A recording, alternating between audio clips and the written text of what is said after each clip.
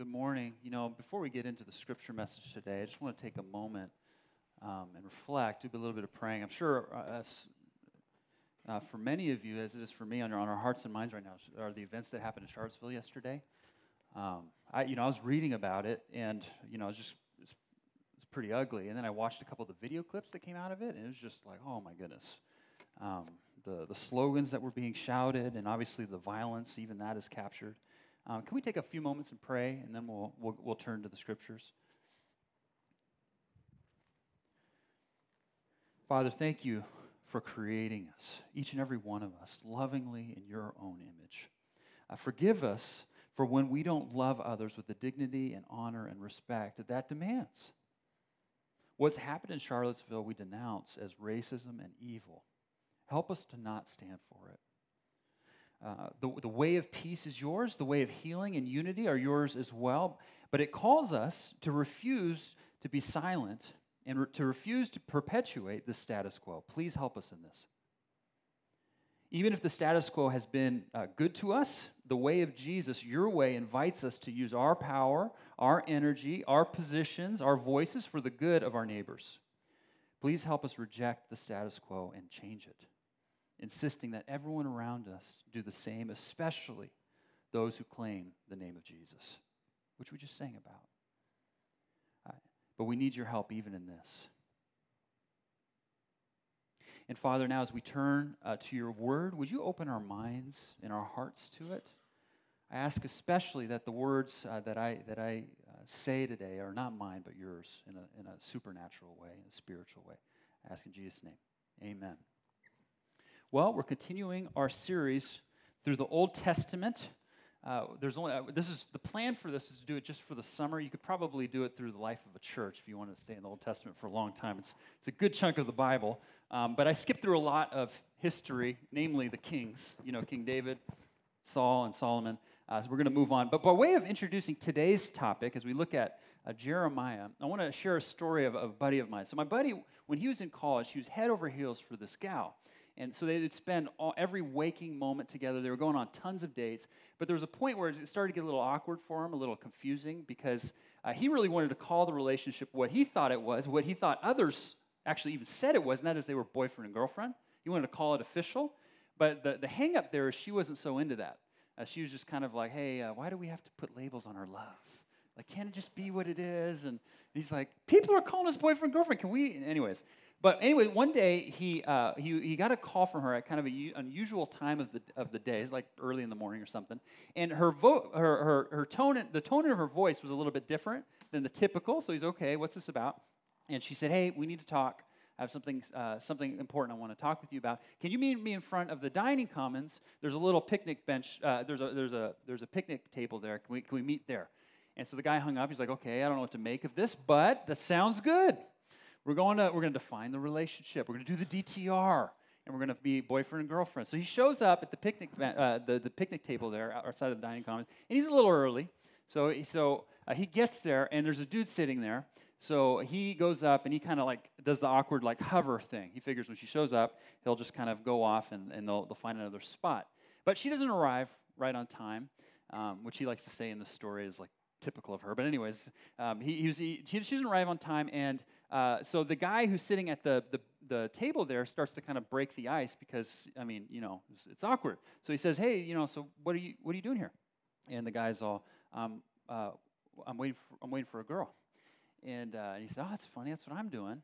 But anyways, they ended up chopping it up a little bit more. They became, my friend, this guy's name is Joseph, I ended up saying, man, I really like this guy. Anyways, hanging out with this guy. But then finally the girl shows up, 10, 15 minutes late, and he thinks that she's going to come up to him, and they're going to go off and find a spot, but that doesn't happen. She sits down right next to this guy on the bench on this table. And she says to Joseph, hey, Joseph, why don't you join us here on the bench, on this table? And so she sits down, one on each side of her, and without looking at my buddy or the other guy, just kind of looks straight ahead and says, I have a confession to make. I've sort of been dating both of you guys for the last few months. I've been trying to figure out how this would work. But you know what? I've come to a realization. And she said, and I quote, this works for me. let's do this.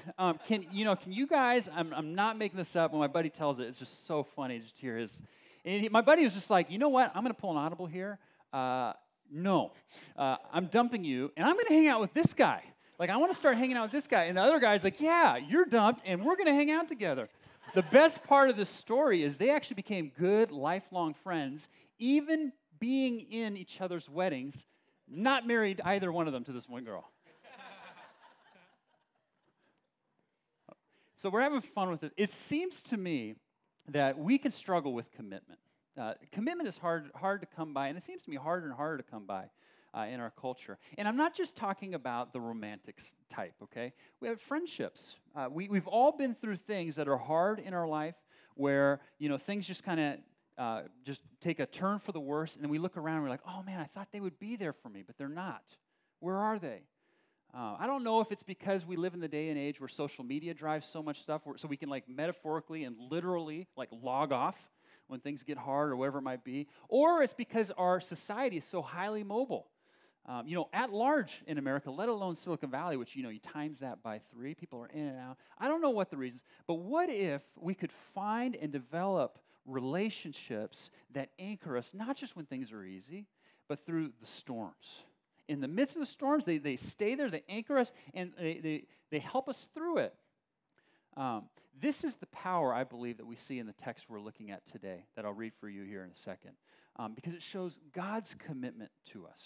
If you have your Bibles, go ahead and turn to Jeremiah 31. It'll also be on the screen if you don't have your Bible, either physical or digital. But I'll go ahead and start reading here. Jeremiah 31, verses 31 through 34. The days are coming, declares the Lord, when I will make a covenant with the people of Israel and with the people of Judah. It will not be like the covenant I made with their ancestors when I took them by the hand to lead them out of Egypt, because they broke my covenant, though I was a husband to them, declares the Lord. This is the covenant I will make with the people of Israel. After that time, declares the Lord, I will put my law in their hearts and write it in their minds and write it on their hearts. I will be their God, and they will be my people. No longer will they teach their neighbor or say to one another, know the Lord, because they will all know me, from the least of them to the greatest, declares the Lord. For I will forgive their wickedness and will remember their sins no more. So what we see here and what I want to unpack with you is God is so incredibly committed to us, so incredibly committed to loving us, that we can not only receive and lean into loving Him in a committed way, but we can, by implication, and we'll consider this as we go forward, by implication start to commit to loving others in a way that just that'll just help people through thick and thin, and help us through thick and thin. God is incredibly committed to us, and we're going to see that in 3 ways in this text. A couple of concepts here. One, we see the covenant. We'll unpack that. The law and grace. We see how God is committed to us in these ways. So first, we want to look at the covenant with you. So it says, the days are coming, declares the Lord, when I will make a new covenant. That's kind of the main thrust of this text. Verse 32, it will not be like the covenant I made with their ancestors. Now, all throughout the Bible, it's important to note that whenever God relates to people, it is always in terms of this word, a covenant. He always establishes covenant relationships with people. So the question then is, well, what is a covenant? What does that mean? And I think the easiest way to understand that is kind of, in essence, what the Bible teaches is that it's kind of a special bond that 2 parties have for each other. It's in one sense legally binding, but in another sense very personally and intimate. And because it's the 2 come together, both law and love, it is all the more powerful and all the more special. Listen to how one Christian writer puts it. A covenant is a relationship which on the one hand is much more intimate and personal than a relationship based only on a legal contract. On the other hand, it's a relationship far more durable and binding and unconditional than a relationship based only on personal affections and feeling. It's a stunning blend of law and love. It's a personal relationship made more intimate and more personal because it's legally binding. To me, the easiest illustration to understand this is to take the traditional vows shared in a wedding service. So for instance, we actually have 3 couples here at Current who are getting ready to get married in the next 3 months, which is really exciting. What are the vows they're getting ready to make? To have and to hold from this day forward, for better, for worse, for richer, for poorer, in sickness and health. That's covenantal language. That's hey, I'm committing to you before anything hard or bad happens. I'm here for you. You can count on me. I'll be there. That's covenantal language. On the other hand, in contrast to that, there was it made the news this week that a high-profile couple is calling it quits to their marriage after being married for about 8 years. Real quick confession. It came into my news feed. This is not one of those things I actively looked out, but I did click on it. Sorry, that's more for me. That's a David part of the sermon. But anyways, it was interesting. The article is I think it was anyways. The article was saying that it was talking about how the internet is melting, like love is dead. The whole idea of, man, if these two people, and I won't mention their names, if these two people who are always joyful, always smiling at each other, about as down to earth as Hollywood can get, if these guys can't make it, how can any of us make it? And it was interesting, the reason she gave, and again, I didn't deep dive into this, but the reason she gave, the reason she gave for why it wasn't going to work out is, quote, she had been raised hold on, I want to get this right because I don't want to mess this up.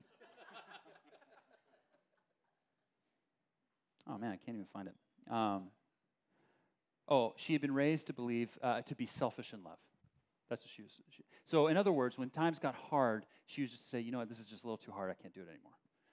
That's contractual language versus a covenantal language, which is God saying, I am committed to you. I love you. I am there for you, for better, for worse, for richer, for poor, those sorts of things. He even uses in verse 32, you'll see it there, spousal language. He says, I'm like a husband to my people. The problem is, and this is what Jeremiah 31 is addressing, is the problem is the old covenant wasn't working. So he has to establish a new one. So, okay, in order to understand all this, we need to understand, okay, what was the old covenant that wasn't working? And he tips it off to us in verse 32. He says, that is the new covenant, will not be like the old covenant when I took them out of Egypt. So the old covenant is connected to Egypt. If you know that story, if you've been with us here during this series in the Old Testament, you now know he's talking about the law that God gave to Moses. When God delivered his people out of Egypt, out of the bond of slavery, he provided for them. They basically made a beeline to Mount Sinai, and you've seen the movies. That's where the Ten Commandments came. 10 Commandments summarizes this law. Now, let me pause for 1 second. When I say the law, when I bring up this thought, this concept, what comes to mind? Like, what feelings kind of bubble up when you think about the law? I did this exercise with a number of folks actually leading up in today's message because I kind of wanted to get a broad sense of folks understanding the law. Most of the responses went something like this. Oh man, the law is the part of the Bible I just don't know too much about. Or the law is the part of the Bible when I'm reading through it, I'm just going to skip over that part. It's boring. I'm just going to keep moving. Or there's actually a number of folks where actually there's a little bit of force of emotion behind it. Oh, that's just the rules part. That's one gal even told me, oh my goodness, I was made to memorize the 10 Commandments when I was little, and I was made to do it with the force of, you better not only understand this, but do this or else. And so even in talking about the 10 Commandments, it's just like visceral reaction of like, oh my goodness.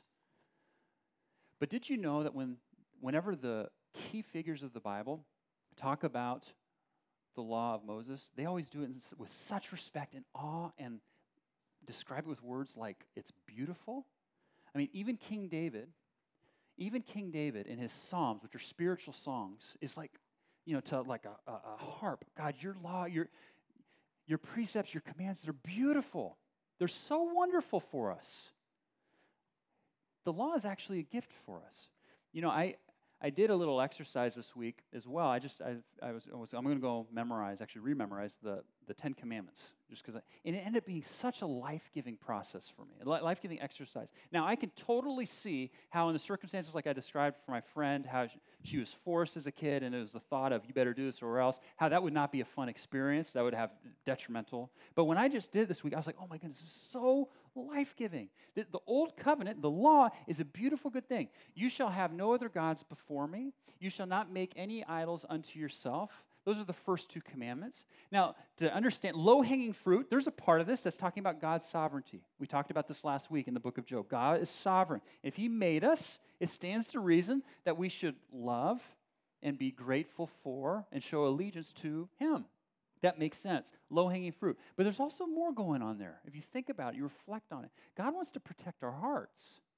He wants to care for us.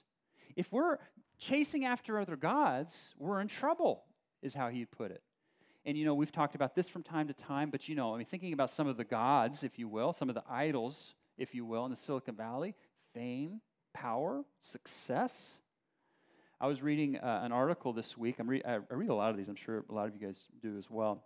A leadership article on maximizing, time management. And what was really cool about this particular article is it was not only giving, hey, here are steps you can do, here's what you can do, but it was actually interviewing CEOs, and the CEOs themselves were kind of saying, this is what I do, and this is what you can do, and so on and so forth. So I was learning a lot, taking a lot of notes, and trying to implement these things. But there came a point when I was reading down the article, I don't know, it's 3/4 way down. There's one CEO who's like, okay, I get up every morning at this time. You got to get up in the morning at this time. You've got to manage your schedule this way. Get your calendar in control over here. Do this with your email. Some of you guys are really excited about what I'm talking about. Some of you guys are like, ah. But anyways, he just kept going on and on. And I was just like, at some point, I was just like, oh my goodness, why do I feel this heavy weight like sinking on, like over me, like into me? Like, what's going on? And I reflected about it for a little bit, and I realized, oh my goodness, is this all there is? I mean, as much as like the next guy, it's great to get ahead, it's great to be successful, it's great to accomplish. Is that all that this is about? The Bible would say it's easy to even take a good thing like success, accomplishment, and turn it into an idol. It becomes the ultimate thing. It's something that we actually, even one way of thinking about it, is put our hope in, put our trust in. But God is saying, you know what? There's all of those things, they're going to let you down. Or they're not going to fully satisfy you. I will. Come to me. Have no other gods before you. Don't make any other idols. He goes on, he says, do not mistreat the name of the Lord. Remember the Sabbath by keeping it holy. That's an interesting one. We need rest. And not just physical rest, holistic rest, emotional, spiritual. Keep it holy. I mean, it's amazing to me to think about how God's after him doing work for 6 days, he stopped and rested. I mean, he didn't need any physical break, and yet he rested to take it in, to understand, to enjoy it. And if you want proof of that one, miss a day off or two. Some of you are probably there. Actually, I know a lot of you are there. That'll kill you. Honor your father and mother. Do not murder. Jesus said, he took that another layer deeper. He said, don't get angry with folks. You shall not commit adultery. That makes sense because Jesus said, don't even look lustfully. He's like, don't devalue others in this way. Do not steal. Do not bear false witness. Do not covet. Coveting. Oh my goodness. Isn't it interesting to me? Isn't it interesting? I find it interesting that oftentimes even the wealthiest of people are still looking at what other people have. It's not that just once you get a ton of money, then it all stops and, I'm not going to covet or want what other people. It almost seems like the ball starts to roll, and some of the poorest people on the planet, people who have the least, are some of the most joyful people. God says, don't covet. In other words, let me summarize all of that, and the New Testament helps us with this, and if you've been here with us, you've seen this. What do the 10 Commandments say? First 4 commandments, love the Lord your God with all your heart, mind, soul, and strength. The latter 6, and love your neighbor as yourself. Love. For the better of you, for the better of relationships that you're in, for the betterment of society. And I'll tell you, going through that exercise, I'm sitting here like, oh my goodness, if we could get this, even move in a little bit of a direction of this, how much better would things be? In my own life, in relationships around me, in society, goodness gracious. But you know what the other thought that went through me as I was going through this exercise is as life-giving as it was also extremely sobering. Because as I was doing this, I realized, oh my goodness, I fall so incredibly short of doing just about all of these. And that's actually part of the purpose of the law. To understand it in the context here of the Old Covenant, God gave it to establish for us in relationship who He is and who He made us to be. It is a loving gift to us and says, here, I'm going to take care of it. I'm going to be for you. Here's your part. in a loving response to my bringing you out of Egypt, my saving initiative, here it is. Would you follow me? And what the law ends up doing is showing us that, wow, yes, God is committed to us, and we're not really all that committed to him. And we see that over and over again in the story of Israel, which is meant to show us our own story. Again, you go back to the Garden of Eden, the very first sermon of this whole series, we just said, you know what, God, we love you. Thanks for creating us. We're going to do our own thing now. And that just kind of snowballed until a couple weeks ago we were in the book of Judges. You remember that? What was the theme verse of the book of Judges? And in those days there was no king, and everyone did what was right in their own eyes, and things were falling apart. At the society level, but also for people individually. And now, speed forward, yes, even past the kings, into now the time of the prophets, which is where we are. Jeremiah is a prophet. And what's happening is the Israelites have continued to say, you know what, God, we understand your law is good. We understand that you're providing for us, taking care for us, but we're going to continue to choose our own way. And finally, hundreds of years of this, God finally says, you know what, okay, enough. We can't keep doing this. And so what we're seeing here, actually the book of Jeremiah, is God saying to the people through his prophet, you guys are going into exile for a little bit.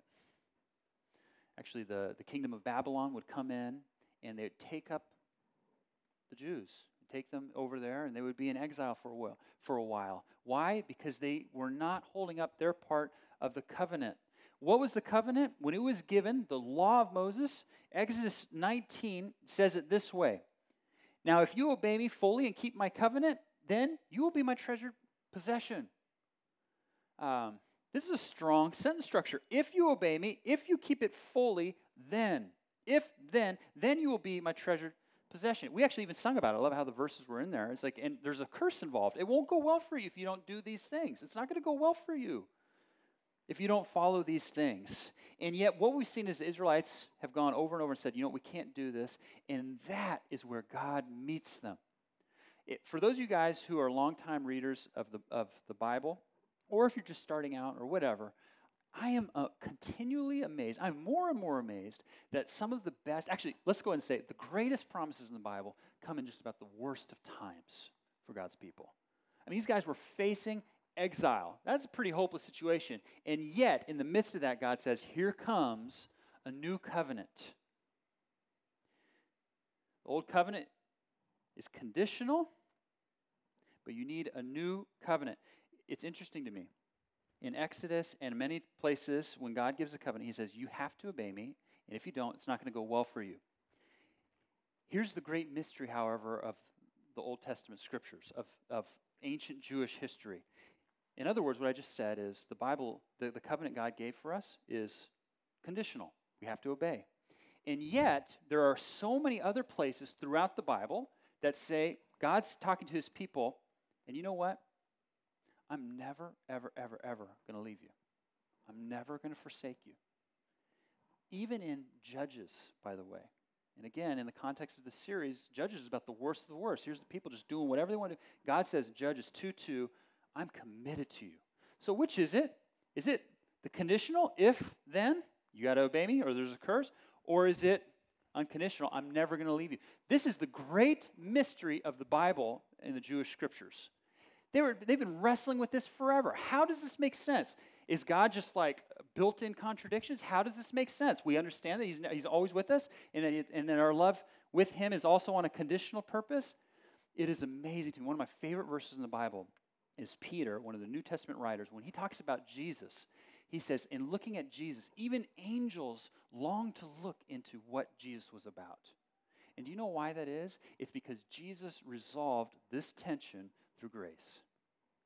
In the words that we're reading right here in this covenant, the new covenant that God gave, it will not be like the old covenant. Verse 33, this is the covenant I will make with the people of Israel. After that time, declares the Lord, I will put my law in their minds, excuse me, and write it on their hearts. I will be their God, and they will be my people. No longer will they teach their neighbor or say to one another, know the Lord, because they will all know me, from the least of them to the greatest, declares the Lord. For I will forgive their wickedness and remember their sins no more. Where do I get Jesus in there? Well, any number of ways. But for starters, it says everyone will know him, from the least to the greatest. This much of the Bible, leading up to Jesus' life, you know what we have? We have a bunch of collection of stories hinting at and implying who God is. He tells us who he is, but really it's kind of more the conceptual, the abstract. And then we have this part of our Bible where the living, breathing Son of God is walking among us, living among us, loving us. And of course, on the cross, he dealt with the conditions of the covenant, that God would be committed to us, rain or shine, even when we're sinful. It was the conditional meeting the unconditional, because in dying for us, after living a perfect life, he lived the life under the law we couldn't live. And so that by faith we can receive this. We sang about this a little bit ago, but here's a New Testament writer talking about it. It is written, that is, he's quoting the law here. Cursed is everyone who does not continue to do everything written in the book of the law. And so he says, clearly, no one who relies on the law is justified before God. But Christ redeemed us from the curse of the law by becoming a curse for us. He redeemed us in order that the blessing given to Abraham might come to the Gentiles through Christ Jesus, so that by faith we might receive the promise of the Spirit.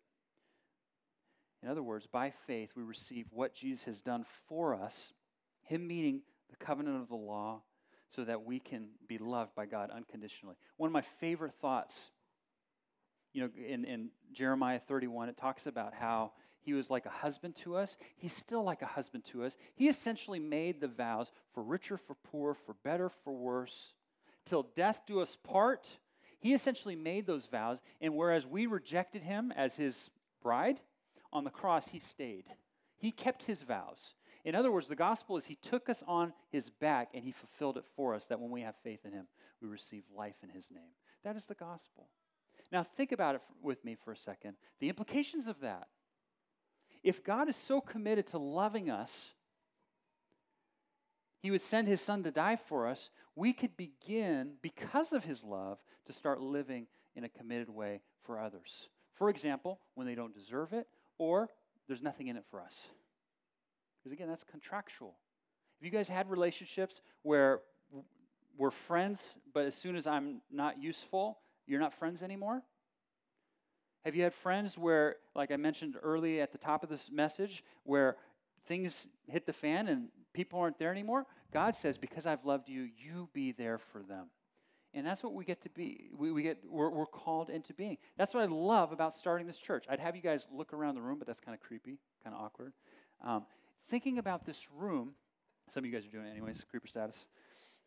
That's what I love about this room, is we are trying to be a place that's built on God's incredibly committed love for us. He is the wellspring source of our love, which means those of you around here, you don't have to earn our love or deserve our love, even as we're not going to really be deserving of your love, but that's the point. We're drawing from the source of his love that he gave us so undeservingly. And the what's in it for us, that's not a part of the equation. We've already got God, and we get to give him to others. I had a friend, and I'll share this story in closing.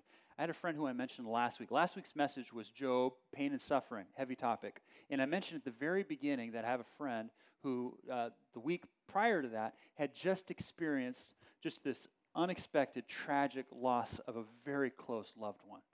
And so they've been grieving, and it's been really hard for them. I was able to get a hold of him this week. It was a really good friend of mine. He was in my wedding. And I got to talk to him. I asked him, how are you doing? And he was telling me how it's been a process for them. They're working it through. And then at some point in the conversation, he said, David, how are you doing? Like, tell me what's going on in your life. And I said, Steve, no. I mean, I'm having a little bit of a harder week this week, but let's not go there today. That's okay. He said, David, how can I be a help to you? How can I help you process something? I hung up that phone call about, 15, 20 minutes later, feeling immensely encouraged because my buddy just took some time to pour into me, even in the midst of grieving. I couldn't believe it. I was just sitting there. And why would he do this? He said essentially as much in his conversation with me. He said his source of love is God. Even in the midst of hard times, which he's going through right now, he knows God is over it, caring for him, and that God's given him a love that he can distribute to others. And I was blown away by that. I realized, you know what, that's the call of the Christian. That's the call of the Christ followers, to put ourselves aside, what's in it for us or what we're deserving, because the fact of the matter is this whole thing is built on his love for us, and we get to offer that to others. And so to the extent we can here, number one, if you've never received it before, that's the gospel as we talk about it. That's the good news of Jesus Christ, that he gave himself for us so that by faith we can receive forgiveness of sins and a restored relationship with God. And then as we receive that, he gives us a new power that even through the fangs of death, we can live for the love of others and be committed to them. Let's pray. Father, thank you so much for your love for us. As we take communion now, we reflect on some of the words that you said in communion. When you instituted communion, you said, "This is my blood, which is a new covenant for you." Father, you were quoting this covenant that you were promising ahead to your people going back hundreds and hundreds of years to the time of Jeremiah. You said, "This is the covenant in my blood. Do this in remembrance of me." Father, today we celebrate. You're giving us this new covenant. You're fulfilling the law on our behalf that we might receive your love unconditionally. We're also thankful for a lot of the implications of this. That doesn't mean you just take the wrongs in the world and sweep them under a rug. No, Lord, you are a just God. You detest evil.